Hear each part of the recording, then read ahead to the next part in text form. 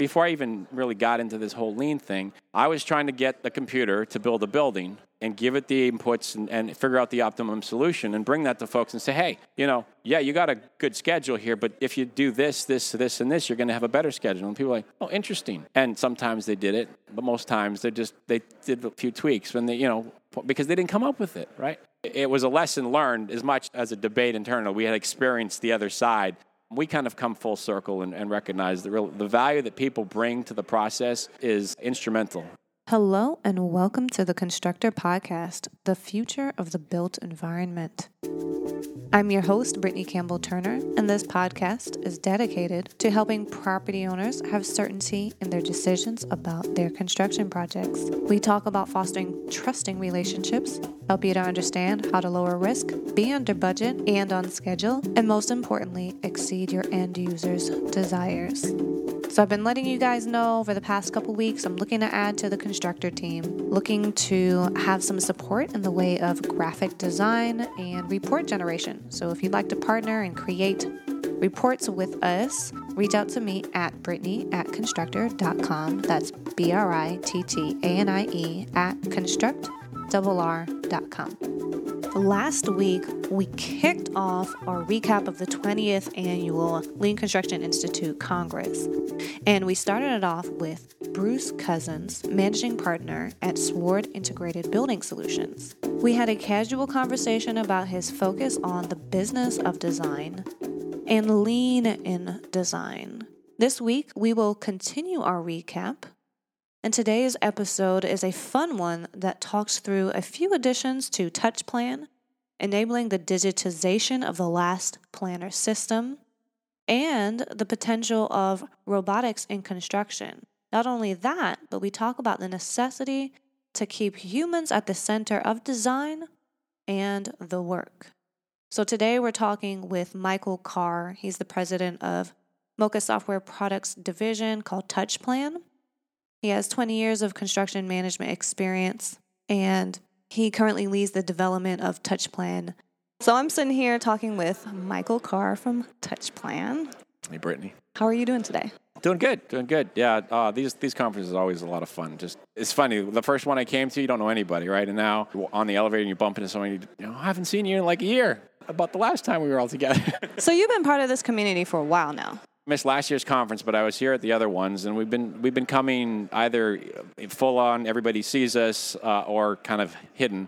So this is probably the sixth one that we've had some kind of representation from our company here. We weren't even TouchPlan back then. I think we were still we didn't have a name yet. Really early days. Really early days. Yeah, I was sharing with one person. I remember we were all in a room. It was like the cocktail hour. It was a room not much bigger than kind of this foyer here where we got these booths set up. And there were like four corners, obviously, and in each corner there was a different vendor. And it wasn't really necessarily a vendor. It was some kind of a sponsor. And they were just set up for that 2-hour period, and then they tore it down, and that was it. Wow. So they've come a long way. Now we've got actually an exhibit hall, and we've got probably 24, maybe 3 dozen different. It's a real thing now. We had you on the podcast. Yeah, it was a lot of fun. Not too long ago. Some of you may remember Mike's and my interview a couple months back. If you haven't listened to it, or if you want to catch up on that, check out the episode at constructor.com/83. We talked about what the last planner system is, and I'm actually pulling in some of that interview for context so you understand what TouchPlan does. It essentially enables you to do the last planner system electronically. The really cool thing about the last planner system is that it involves those people that are actually responsible for getting the job done. It brings them into the process. So they put together a plan. It's usually a better plan than what one person can do on their own. The other thing that happens is, well, it's their plan. And so there's some ownership, there's pride of ownership there. And that actually drives up everybody's accountability to one another. It's like, well, yeah, I said I could do it. I'm going to do it. And when that happens, a really amazing thing happens. Things start on time because work that was scheduled to be done is done on time. And so one of the big issues that this is traditional execution, not last planners in construction. And I was talking to a mechanical trade contractor a few months ago, and they were saying, look, about 30% of the time I show up at the job site and it's not ready for me. and he's the mechanical guy. He's putting in the ductwork, which is one of the first things that goes on the floor. But if 30% of the time he's showing up and he can't start because something's in his way, then think of the poor souls that are, later in the process behind him. It's only going to get worse. So the main thing that happens is these trades are making commitments to each other, and the byproduct of that is they're feeling responsibility to one another. They're finishing their bits on time, which allows for the immediate start as planned. That just pulls that whole schedule in and keeps everybody kind of flowing and working together. Another big thing about the last planner system is there's a big emphasis on looking ahead and on kind of clearing out, they call them constraints or blockers. The term would be like make ready is something you might hear them say. The whole purpose there is to identify issues or the things or blockers out in the future that need to be taken care of now, like getting a submittal approved or a response to a question answered or getting a permit, material delivery scheduled, getting that thing dealt with now so that when the time comes to do the work that's planned, we're ready to go.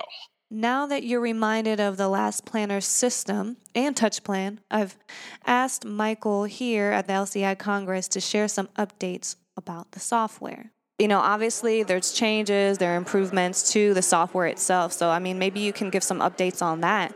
And then I have some really interesting topics I'd like to dig into. Right now, it's kind of not well known because we're rolling out kind of slowly just to make sure everything's tied out nicely. But we've got a version, we're calling it beta for release number 33. And it's basically a culmination of a lot of effort over the last several months to streamline the behind the scenes in the app, improves performance. A lot of the stuff that's getting rolled out, and it's getting rolled out a week from Saturday. That's the plan, to the full production crew. So there's a handful of people in there playing with it right now, but it gets rolled out in a week from Saturday.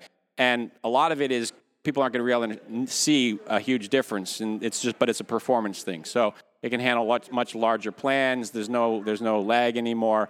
It's just a lot better. It's actually based off technology that we looked at 5 years ago, and it just wasn't ready.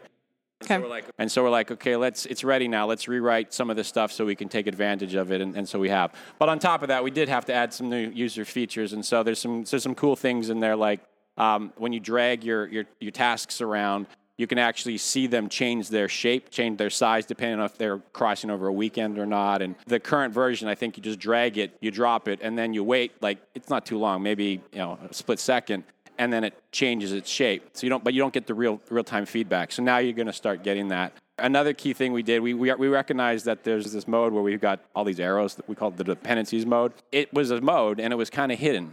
You had to push a button and pull it up, and then you saw it, and you're like, oh, okay. And you couldn't really interact with the plan while you're in this mode. So we've eliminated that, and now while you're in the plan, you can actually see the arrows. And you can add arrows, and you can remove arrows, and you can move your tickets around while they're connected, so you can see what happens to your arrows. And bringing that out to increase the usage of that feature, and that's actually our step one. So that's all kind of getting released in a little over a week. And what the team's working on right now, a couple of really cool things.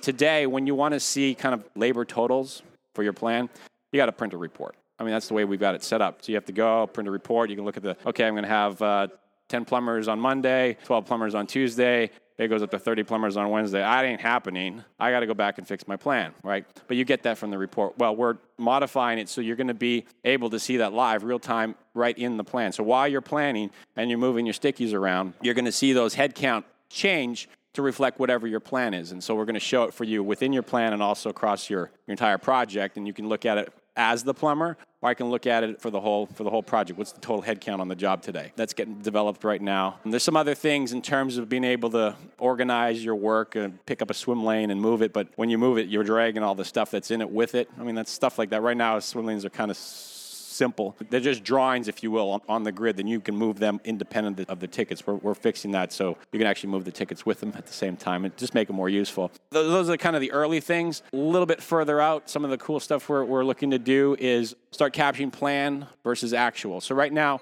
in our app today, we do capture plan versus actual end date of the task, but that's it. So when you promise, you make a pin, you put a pin in your ticket, we'll capture that and say, okay, that's a promised date. And then when you actually finish, you put an actual date down, and we can compare and say, well, that was late or that was early or what have you. So the next version will have not just finish dates where we capture plan but in actual, but also all the attributes. So What was the start date? What was the planned start versus the actual start? What was the planned crew size versus the actual crew size? What was the planned duration versus the actual duration?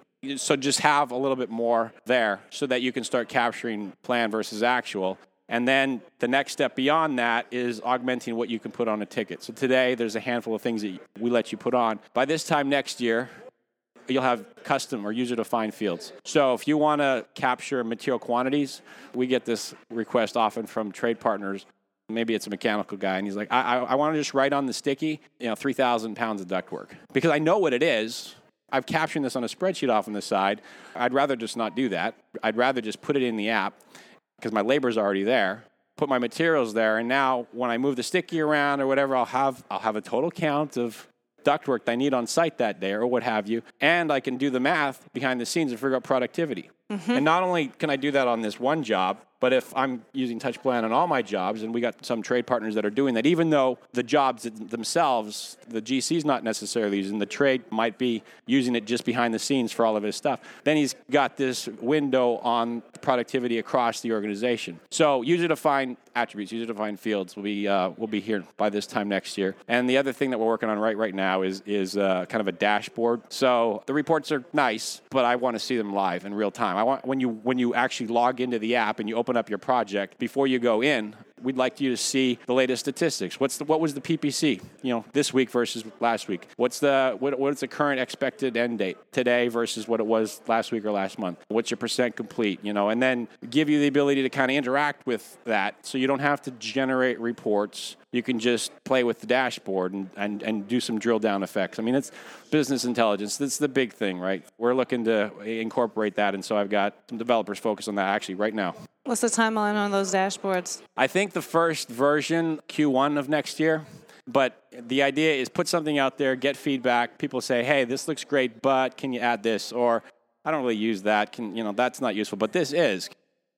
And so that's the way we've always developed. What I tell the team is, I say, put out the 80% solution. I say to them, if I wasn't doing what I'm doing, you'd be selling this to me because I was going down that path to be ultimately a user of TouchPlan.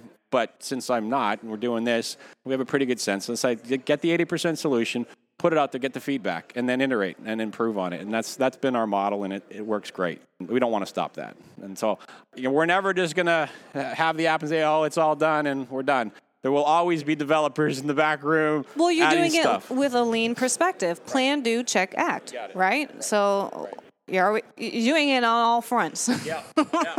Eating our own dog food there. That's it. Exactly. Use that software language. I'm personally excited about the dashboards, just from the owner side. I think it's going to be super valuable to be able to respond to their requests about the progress on the projects particularly and what the forecasting is. I'm actually working on a project right now. I'm like, okay, yes, this would be very useful. Unfortunately, we're going to be using TouchPlan. So I'll give you some feedback personally if I have any challenges. That'd be awesome. We talked a little bit yesterday about some of your passions, and I wanted to ask you about this on record. Robotics. Yeah. You have an interest in that, and I wanted to ask you why, and then what's the hottest thing that you're interested in? One of the nice things about being in the kind of the startup-y community is you're surrounded by other startups and investors in other startups, and you kind of get a pulse of what's going on in other industries. And we look to other industries for inspiration. It's not hard to kind of look outside of construction and say, gee, we could take that and apply that to our industry and do something with it. And so one of the things that crossed my attention were these robots that basically this outfit, they're the same company that developed those Spheros. For those Star Wars people out there, BB-8, he's a Sphero with a little cap on him. Mm-hmm. I was at a conference in Denver 5 years ago. It was a startup-y thing, and it was a lot of investors there, and it was just new ideas. And these guys were demoing their little Sphero balls running around. You can control them. So they had built this little robot, kind of cool and whatever. 2 years later, there it is in Star Wars. I'm like, I saw those before they were anything. Yeah. Well, anyways, these guys, their experience working with Lucasfilms and Disney and what have you, they really learned about characters and personality and all of these human attributes. And they're like, we should put that in our robots. We should make them a little bit more human, a little bit more personal. Mm-hmm. And so they've developed this new robot. They call it Misty. They were selling it. And it was kind of a buy it early and it will arrive at Christmas, like for half price or something like that. And I looked at my wife and I said, you know, when I was a kid, I never had the personal computer. I had a handful of friends. You know, they did. We go to their house and we play, you know, it was like a Commodore or a Tandy or whatever. These really old. But I look at those kids that had those devices, those, you know, they were the only ones on the block with it. And what are they doing today? Computer engineer, computer science. I mean, they're hot in this technology thing, and they just got a passion for it when they were like 6. Right. So I got a 5-year-old and a 3-year-old running around. I'm like, you know what? Robots. We're doing this. And what I really loved about this particular robot is the approach that they're taking. They said, look, think of everything you wish the robots could do, or you were promised. We were promised back in, you know, when I'm watching the Jetsons or whatever, right? Exactly. Where are they? They're not here yet. Their premise is, look, the problem's been we haven't had a stable platform to develop from. And so what they've done is they've gone ahead and put together this robot that's got some tremendous capabilities from a sensory perspective. It can go into a room and it does a point cloud scanning so it knows its position because it needs to navigate. It has facial recognition. It has voice recognition. The ability to sense the direction of sound. This robot will turn its head actually to look at you if you're talking to it. So it's got a lot of these sensors for inputs, but it also has some output. I mean, obviously it can drive around. It can find its way from point A to point B. It's got lights. It's got its eyes, if you will, do turn into kind of a display. And so it can provide output. And it's got audio, so it can speak. And the way these guys look at it, it's kind of like your iPhone, the very first one, which was this powerful little thing, but there weren't really very many apps for it, right? And then what happened is they said, let's have developers build a bunch of apps, and suddenly the value of this device that we now all have, you know, some version of a smartphone, will go through the roof. But the problem is developers need a stable platform that they can call upon to get the inputs and to provide the outputs. But once they have it, let them create what they're calling skills for Misty. So their whole thing right now, they got this 10-year plan.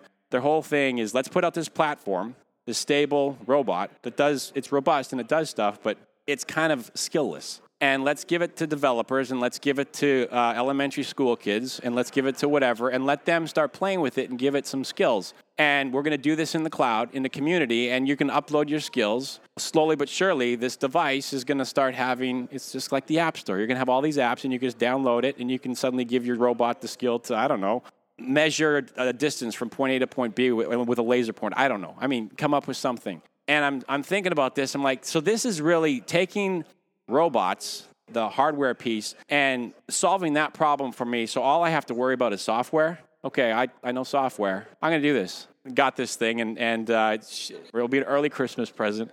I've already started playing with, you know, some of the coding that they've got there and trying to figure out, okay, what are we going to do with this thing? And what's the coding?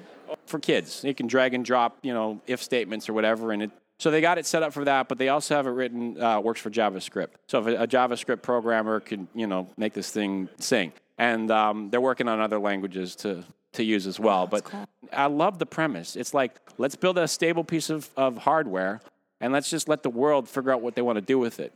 I got this thing, it's coming, and I've already started dreaming of things that it could do in a construction site. I'll give you one example. So today, you go after they've poured the concrete slab, and, you know, we've probably put a fireproofing on the steel. You got this open space. I'm talking about a building here. The next thing that has to happen is somebody's got to go in there and do layout. Yep. They're going in there with a total station. They're snapping chalk lines. They're painting. They're doing their stuff to set this stage for everybody else coming in who's going to pull dimensions off of it. Yeah, you got your MEP layout. You got your layout for your walls specifically. Yeah, all your framing. Yeah, so right, and great. That's awesome. But if you just had this thing that rolls in, it already knows its position, knows exactly where it is on this floor, and it just starts drawing the lines for you. Based off of what's in the drawing, right? Based off the BIM model or whatever. Right? It just improves the accuracy, eliminates the need to have to do that, and actually expands what you could probably do. So the thing could, you know, work overnight, and then the next morning you show up, and it doesn't just show you grid lines. It shows you where the walls are. It shows you more layout. It draws the 2D on the floor. You got it. Right. I'm thinking, well, why hasn't this been invented yet? Well, I know why. It's because you need the marriage of software and hardware. And right now, both of those things have to be done by the same entity, and that's hard. So if somebody's already taken care of the hardware piece, and we just have to come up with software for it. Pretty easy. So there's a company I interviewed called Robotics. They have a robot that helps a person to pick, pack, and ship. Cool. It brings the items to them so that they can walk straight there. They don't have to pick up an item. They don't have to do anything like that. It's novel. I mean, what I understand is a person typically in a pick, pack, shipping location, they would be walking 12 miles every day just to do their job. Right. This robot reduces the amount of time that they're walking on the site to 4 miles, or rather the distance they have to walk to 4 miles. And I was like, what a great metric. Yeah. I mean, of the other time. So as you're talking, I'm like, okay, think about all the waste. Oh, yeah. Just simply from walking around, reviewing that type of thing. I mean, literally, somebody is laying it out, like you said. I mean, we have the laser, we have the snapping, the people still spray painting. There's so much that can be improved. We can improve it. We can focus on things that, rather than spend time doing the kind of the mundane, standard stuff, we can change the role of the person to do the more complicated, more important things. Value-add activities, planning ahead, looking forward. I mean, rather than not having any time and just reacting to things, actually taking the time that we get from technology and applying it to things that add, like you said, add value. Yes. One of the key things that I think we as an industry just need to probably agree on is this goal of one day kind of eliminating jobs with a robot. I think it's foolish. Frankly, I often compare what's happening in the healthcare industry and how they're using technology, and no one's talking about, one day we're not going to have doctors. One day we're not going to have healthcare professionals. No one says that because intrinsically that there's a skill there, there's human reasoning, and there's things that people bring to the table that we don't want to put in the hands of robots. But there's a lot of stuff that they can still do. I mean, they can scan inside of me and see, oh, gee, you got a herniated disc, or you got a hole in your heart valves, or whatever. It's amazing what they can do, and yet no one's talking about replacing the skilled labor. We're talking about augmenting them. I think we need to be doing the same thing and thinking about the same thing in the construction industry, augmenting what our skilled labor does, so they can do more and do it in a safer fashion that's less risky. But at the end of the day, they're still needed, and they still bring things to the table. Some folks are in a completely other camp, the ones that want, driverless cars and that sort of thing. And I'm like, why? Well, I see both perspectives, but I do agree with you in that when you're delivering to people a product, right? Something that they're going to live in or work in, we spend 90% of our time in built environment. Right. You need to have a human and a human perspective on that delivery the entire time. If we transition over to AI to determine how we should be living and moving around in a space, it takes away the value from that human, right? So it's about human-centered design.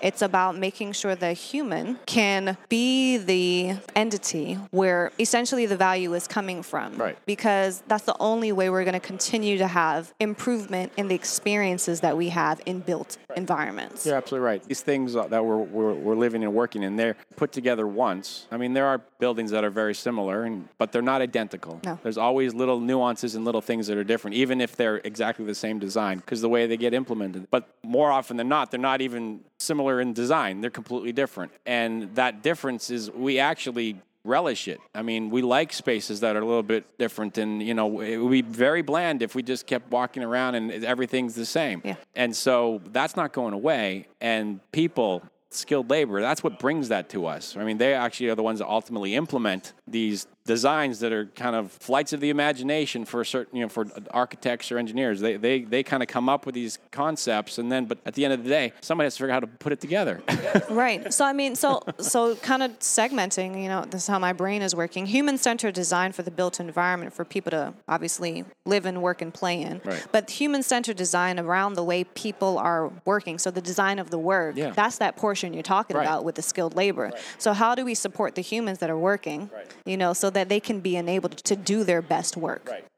One of the things that we had, it was a short-lived debate at TouchPlan when we first started, and the debate was this: look, we could probably have the computer do an analysis of your plan after you've made it and tell you what you need to do to improve it, to optimize it, right? Because it's logic, it's math, you give it a set of assumptions, and if those assumptions hold true, then it holds that this solution that it's coming up with is an optimal solution. I mean, you can do a cause and effect on this thing. And we had this internal debate, do we do this or not? And we said, you know what?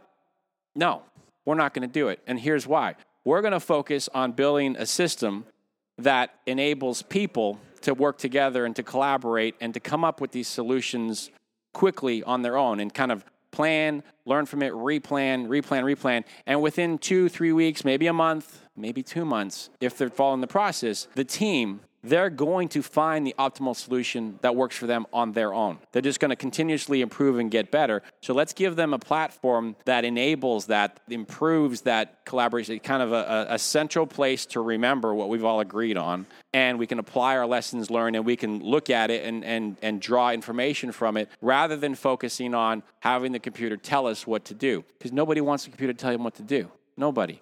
And so it was a short-lived debate. And here we are. So, that's been our focus, and we're not looking back. Some people ask us. I had somebody show up at our booth just the other day and said, does this do TAC plan? I'm like, yeah, this TAC. Whatever you need to do, you can do it. And show me. And what they were looking for was push a button and have the system say, hey, to improve your flow, move this here, move that there, do this, do that. And I'm like, we're not doing that. We've got it set up in an environment where you can go in and you can do TAC planning as a team, create standards duration tasks, have business rules between you in terms of how you're going to move things around, and then do it. And then see the result. And then from there, you can tweak it and what have you. But we're not going to optimize it for you. It's that buy-in. It's effective team building. It's really the process. It's that collaboration. It's buy-in, right? You might have the best plan, but if nobody believes it or wants to do it or doesn't work for them, then it's not going to get executed. Or if they What's don't the point? believe that it works for them, they have to come to that. Right. So that's part of the big process. And it's a departure from kind of where Mocha, our home company, where we started, because we were spun out of MIT, and what we were doing is computer simulation of construction. So we actually did, before I even really got into this whole lean thing, I was trying to get the computer to build a building and give it the inputs and figure out the optimum solution and bring that to folks and say, hey, you got a good schedule here, but if you do this, and this, you're going to have a better schedule. And people are like, oh, interesting. And sometimes they did it, but most times they did a few tweaks when because they didn't come up with it. Exactly. Right? So I think it was a lesson learned as much as a debate internal. We had experienced the other side. We can't do that. So we kind of come full circle and recognize the value that people bring to the process is instrumental, and they need to be part of it because at the end of the day, they're executing it. And like you said, they need to have that buy-in. So our whole objective is let's just give them a framework that's kind of human, makes it really easy for them to work together, to talk together, to plan together, and to learn together. And then ultimately, they're going to come up with something that's optimal and that works for them, and it's going to be better than not doing that. Yes, absolutely. Right. Is there anything else you'd like to share? That I can edit here. No, but it's always fun talking to you. I think we got to do some more of these. I agree. But it's great actually doing it face-to-face. Your tech is much better than my tech in terms of doing this stuff. Well, thanks again, Michael. This is always a pleasure talking with you. It was awesome. Appreciate it. If you liked this episode, check it out at constructor.com/LCI Michael Carr. That's LCIMICHAELCARR. If you learned something valuable in this episode, share it with your friends and colleagues. You can also let me know if you enjoyed our discussion by connecting with me on Twitter at Brittany_CT or find me on LinkedIn. You can also email me at Brittany@constructor.com. That's BRITTANIE@constructrr.com. Next week, you'll hear more from the LCI Congress recap. We'll be talking about feedback on the Congress and plans for taking it further one step at a time. If you haven't subscribed to the podcast, you can do so at your favorite podcast player. I'm looking forward to sharing a continuation of this recap next week.